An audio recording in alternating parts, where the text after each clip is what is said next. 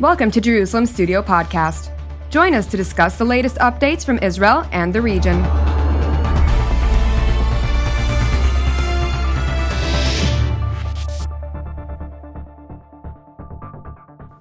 Shalom and welcome to Jerusalem Studio.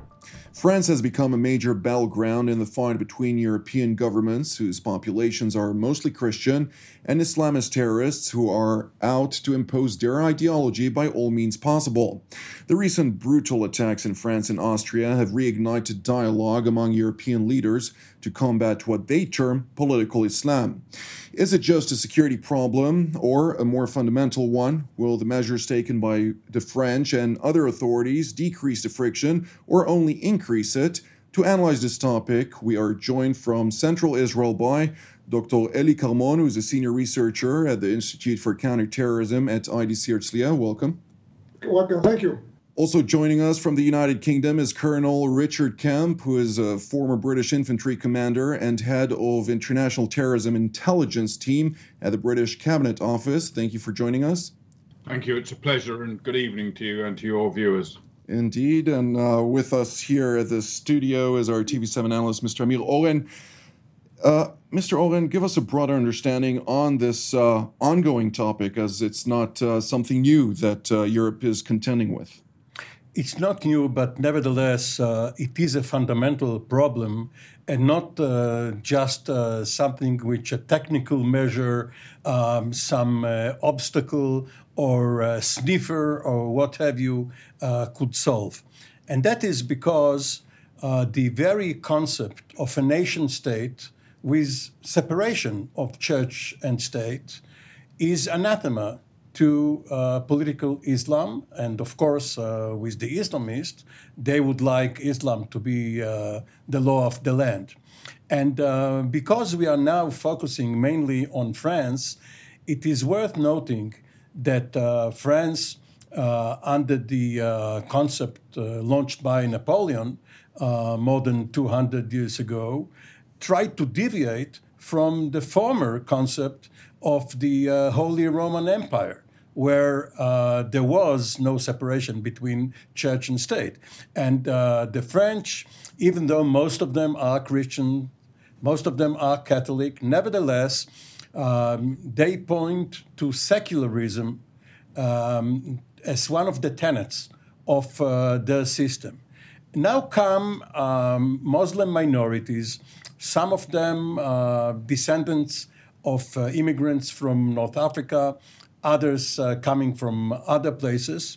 And they not only want to have their own basic identity, but they would like to impose their values on society. And if there is freedom of expression in France, including, yes, cartoons which might hurt the feelings of those who do not like to see their prophet depicted there. And they take arms, swords or knives in this case.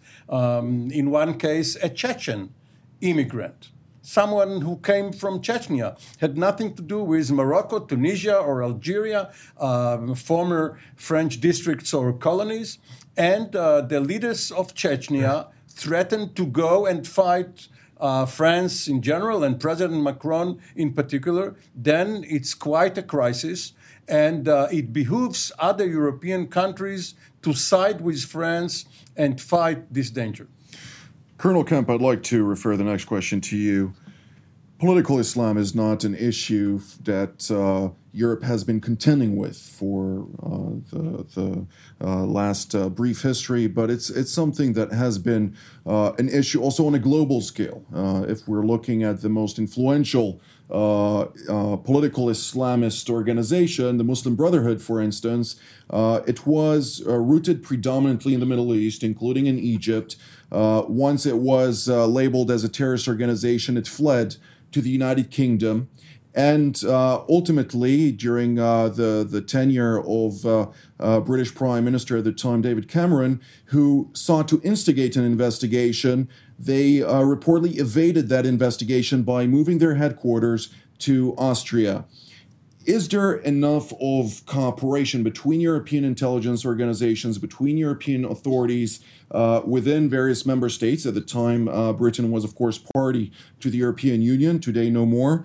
But is there still cooperation on the security level in order to make sure that those kind of organizations do not mishandle European values and legal constructs, if you will, in order to advance their ideological motives, sometimes, and in many cases also not so kosher?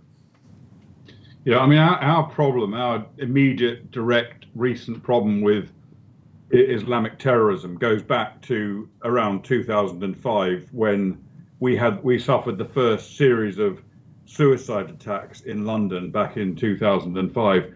Before that, we had received a wake-up call, if you want to call it that, by 9/11, when more British people were killed in that attack in New York than had ever been killed before or since in any terrorist attack. So that alerted us to a very new situation in many ways. Before that, before 9/11, I believe that there was an undeclared British policy of effectively allowing groups like the Muslim Brotherhood, and actually even more immediate groups who are involved directly in terrorism, allowed them to use the UK as a kind of safe haven for fundraising and supporting activities overseas, as long as they didn't do it in the UK. I think that's quite a well understood but not obviously spoken policy. That all changed on 9/11. And since 9/11, we've had many attempted attacks in the UK, some successful attacks in the UK, such as a few years ago, we had a devastating suicide attack in Manchester. Indeed. All of these developments have led to greater cooperation between the intelligence and security services across Europe and indeed across the world, and that includes Israel. Britain has an extremely close relationship with your intelligence services, and I personally was involved in that at one point when I was working in government. But that, and also, of course, perhaps most importantly of all for us, was as a relationship with American intelligence services. So all of that develops and continues. And I think, we've now left the European Union, where we had obviously close intelligence cooperation. I don't believe that departure from the European Union will reduce the level of intelligence cooperation, specifically on terrorism, but also on other serious crime as well, between us and the EU countries. I do believe that, given the scale of the problem that we face in Europe, and just in Britain alone, there are 43,000 people on our MI5 terrorist watch list today, 43,000, a comparable number in other countries. Given the scale of that, I do believe that every intelligence service in Europe needs to be given much greater resources than they now have. And there's long been a weakness among many of the intelligence services in countering terrorism in different countries in Europe. I think Britain, I'm not saying this as a kind of jingoistic Brit, or arrogant perhaps, but I do believe Britain has had the most effective and continues to have the most effective intelligence service in Europe. And it's part of its strong effectiveness is its ability to liaise and cooperate with people like Israeli intelligence, American intelligence, and other services in the Middle East and elsewhere in the world, which has hugely enforced or strengthened our own intelligence services in dealing with this.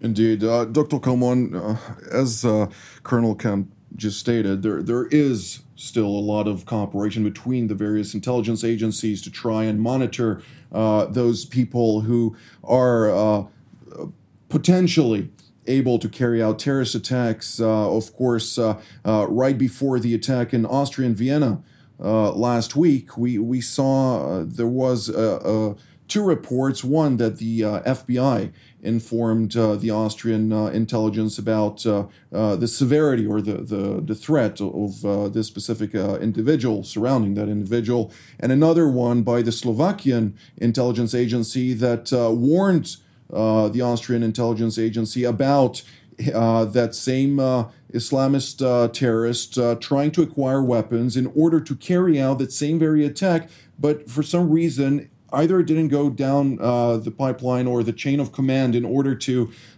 reach that point of apprehending the what could have been a suspect rather than a terrorist.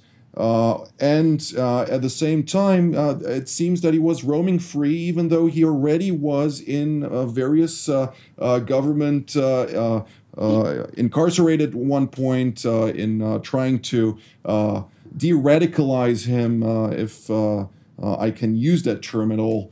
But obviously it failed. Where do European capitals actually stand together in order to ascertain that cooperation is actually followed through and those kind of attacks don't happen again? I think the cooperation exists, and the law enforcement and the intelligence services are working quite well.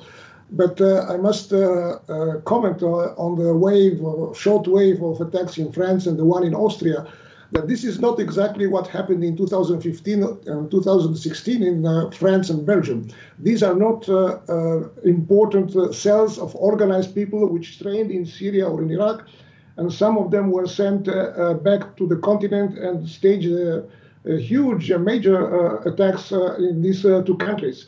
These are individuals which have some kind of level of radicalization. Some of them were not at all known by the authorities. In the case of Austria, he indeed passed a kind of de-radicalization process, official one, and he was liberated from prison quite quickly after being arrested for criminal offenses. And this is one of the problems, by the way, of the prison system or the trial system in Europe, that many terrorists or potential terrorists are several years in prison. Many of them, like it happened for several of them in Britain itself some year or 2 years ago, they are liberated on parole. They pass some kind of course of de-radicalization process, which is not so serious, I think. And therefore, they go back to the streets and they can stage this kind of attacks.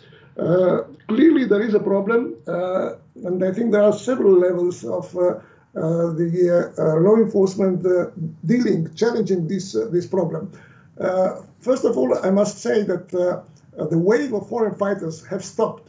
And after several years of negligence, I would say, the political decision makers understood that they have to do something not to permit the return of foreign fighters, to expel some of those which have double nationality, to keep them in prison if necessary. And also they understood there is a problem with women, for instance, which was not so obvious several years ago.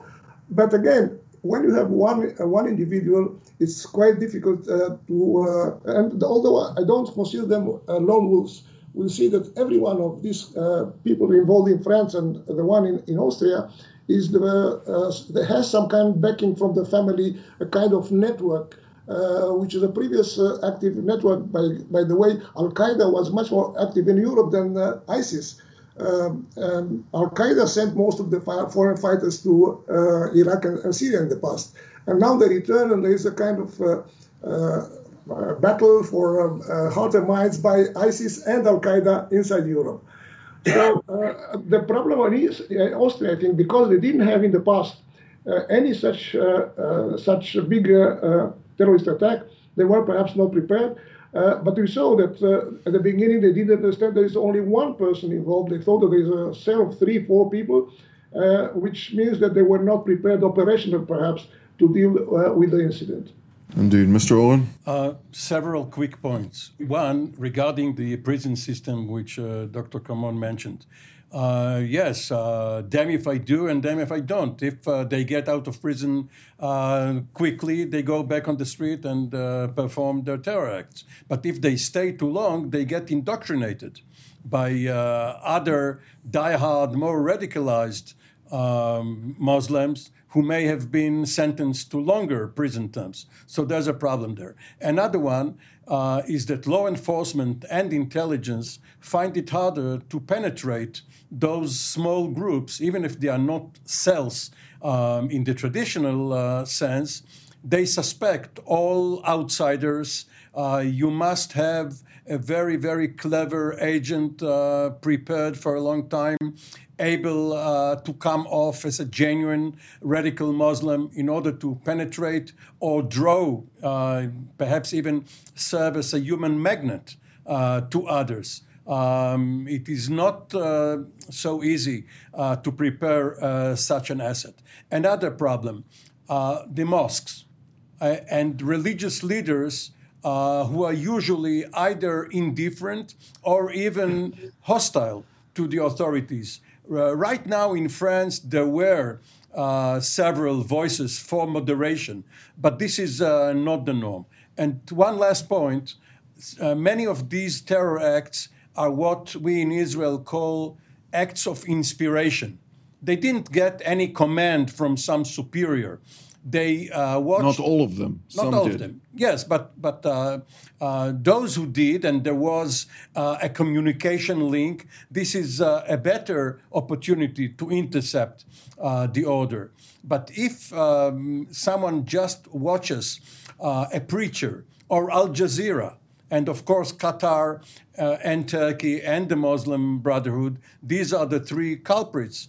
It's very, very hard to know when this person will get up and decide to do something extreme, especially if he's cautious enough not to post it on social media. Colonel Kemp, you spoke about the heinous terror attack that occurred in Manchester in 2015 and various attacks that, of course, happened surrounding that, but the specific concert. Following that, we had several experts on the various panels, including Dr. Carmon at some point, and I'd like to hear your opinion on this as well, who spoke about the lack of legal frameworks in order to provide authorities with the correct tools in order to deal with those imminent threats. Of course, after the terror attack in Vienna, the British authorities raised the level of alert to the highest level of a highly likely attack.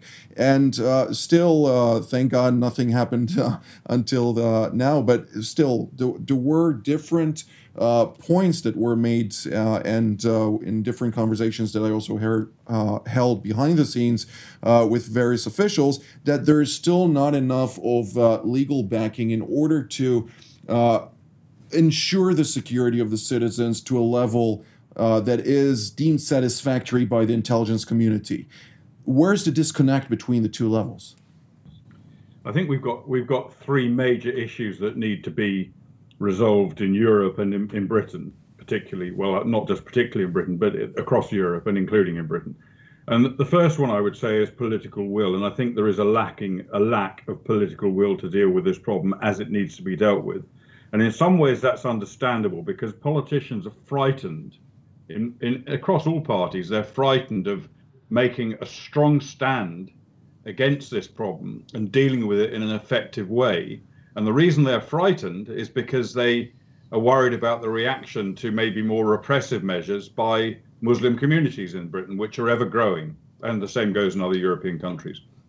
And that it's an understandable fear. They don't want to cause violence and friction and make the problem worse. But at the same time, what it does is present weakness. So I think the first thing that's needed is political will. And, you know, the example I would cite of a country in Europe that actually could probably set an example to all of us is Italy. Italy has a much stronger, more robust policy in dealing with the terrorist threat and dealing with people who they deem to be terrorists or suspects than pretty much any other country does in Europe. And it tends to be more effective. You just have to look at the scale of terrorist threat in Italy compared to other countries. It's broadly much lower. The second of the three problems, I think, is the one you really mentioned, which was the legal framework. Our laws are not adequate to deal with the problem we face today. And partly it's because of the constraints we face from the European human rights legislation that every country in Europe adopts, which in effect places the human rights of terrorists and terrorist suspects above the human rights of the ordinary citizen. And it really does curtail what the courts can actually do and how they can deal with the terrorists. And just as examples of this, there have been identified and arrested terrorists working with the Islamic State in Syria and Iraq, British citizens who went out there, fought with the Islamic State. Some of them come back to the UK. And when they come back to the UK, by and large, they don't end up in jail because the system doesn't let them go to jail, because it's extremely hard under our laws. It's extremely hard to convict in court somebody who's been involved in fighting in a country overseas, where the evidence against them is obviously not up to in most cases, not up to the standard required. So what we've done in some cases is we've made sure they were sent to the United States of America to deal with. In a few cases, because they were involved in terrorism against America, and America wants them as well. So we know the American system is far more strong and able to deal with it. That's one area that does definitely need to be addressed. And I think you mentioned it as well, preventing people from returning to the UK. It's a very difficult thing to do, to prevent somebody who's been involved in jihad overseas, if they're a British citizen, to prevent them from returning. If they're a dual national, as we have seen in some cases, they can be stripped of British citizenship and rely on their other citizenship. But that's not very frequent, and it's also potentially legally problematic given our current system. And the third area I think that we need to resolve is one of resources. I mentioned 43,000, that figure. Obviously, every single one of them is not going to carry out a terrorist attack, but the authorities need to be aware of every single one of them. They clearly cannot monitor 43,000 people. They have to prioritize them, but they do need greater resources to do that. And also that figure of 43,000 needs to be reduced, and it can be reduced in three ways. One, by preventing people returning to the UK after carrying out acts of terrorism or being involved in jihad overseas. Two, by deporting anybody who can be deported who's suspected of terrorism or been involved in terrorism. And three, by considering internment without trial. And that's the most controversial by far, but I think it's something that should be considered. It's got problems. It's not an easy thing to do. And I'm not talking about just rounding people up and throwing them in jail, but using a different form of judicial system to impose detention on them when necessary. Because without those three measures, the figure just continues at 43,000 or more. And it continues to increase, of course. For the intelligence services. Indeed, it continues to increase, of course. And this is true for the UK, but this goes for the entire European continent and elsewhere. Also, Australia is dealing with this, Canada is dealing with this, and the United States as well. Some countries more lenient towards those Islamist terrorists and others less so. However, the problem is also within those governments, there is a lot of an increase because of the growing Muslim communities in those countries of political figures who are backed by those communities, and then they are even more concerned about dealing with this topic because then they would be labeled out by their own communities as traitors at some areas. This is also growing now, of course, in other areas. But Dr. Kamon, to what degree is this a challenge now to deal with on a parliamentary level in Congress, for instance, or elsewhere, particularly in Europe because of today's topic? But how do you see this being dealt with? I think that what the colleague Kemp mentioned, the issue of resources. For an Israeli to see so many soldiers in the streets of London, in Germany, in France, in Austria, instead of policemen, I think it's very strange, because this means that the police does not have the resources and the intelligence services. We know, for instance, in France that the police does not have translators from eavesdropping on potential terrorists in Arabic. So this needs to a huge investment, and not to use ad hoc troops, military troops, in order to keep the order. But I want to also to mention a very important factor in the last events in France. The fact that Muslim countries have pressed France, as President Macron personally, because he was very strong in his position against the Islamists, and he delivered a very, very strong message to the French population, but also to the Muslim population in France. And Turkey is the main country which is trying to subvert, in a way, the Muslim communities in Europe. We know, for instance, in France, 150 of the imams from the 300 imams which come from abroad, some of them or many of them should be expelled according to the decision of President Macron, has threatened even President Macron, and he's became President Erdogan very, very impolitely with the French president, while he himself is using jihadists from Syria, sending them to Libya, using them in Idlib in northern Syria, and lately in Nagorno-Karabakh in the conflict between Armenia and Azerbaijan. The message that the Turkish president is sending not only to his own population and to the Middle East, but actually to the Western world, a member of NATO, which uses this kind of language to his colleagues, and he is subverting by sending radicalized elements in Europe, as the imams, for instance. They have charities which on the one hand support the Muslim Brotherhood, but also Hamas in Israel. There was a recent research in Great Britain. We know that one of the NGOs, which was outlawed in France during the last events, is a Turkish very radicalized NGO, and the Turkish reaction has been very, very strong to the, I think, lawful decision of France to close this organization. So we have today perhaps not only the problem of the returning fighters, of the radicalized people inside Europe, but 2 or 3 countries. By the way, Pakistan also was quite I would say, extremist in their reaction to what happened in France. And by the way, the spiritual leader of the Pakistani first terrorist, which attacked the Charlie Hebdo headquarters in October, end of October, is the follower of a so-called moderate organization, Darat Islam, which actually is considering blasphemy as a crime that should be punished either by the government of Pakistan or any citizen which is considered to be a hero if he kills a person which is accused of blasphemy. Well, so I think we have a political, strategic problem, not only internal problem.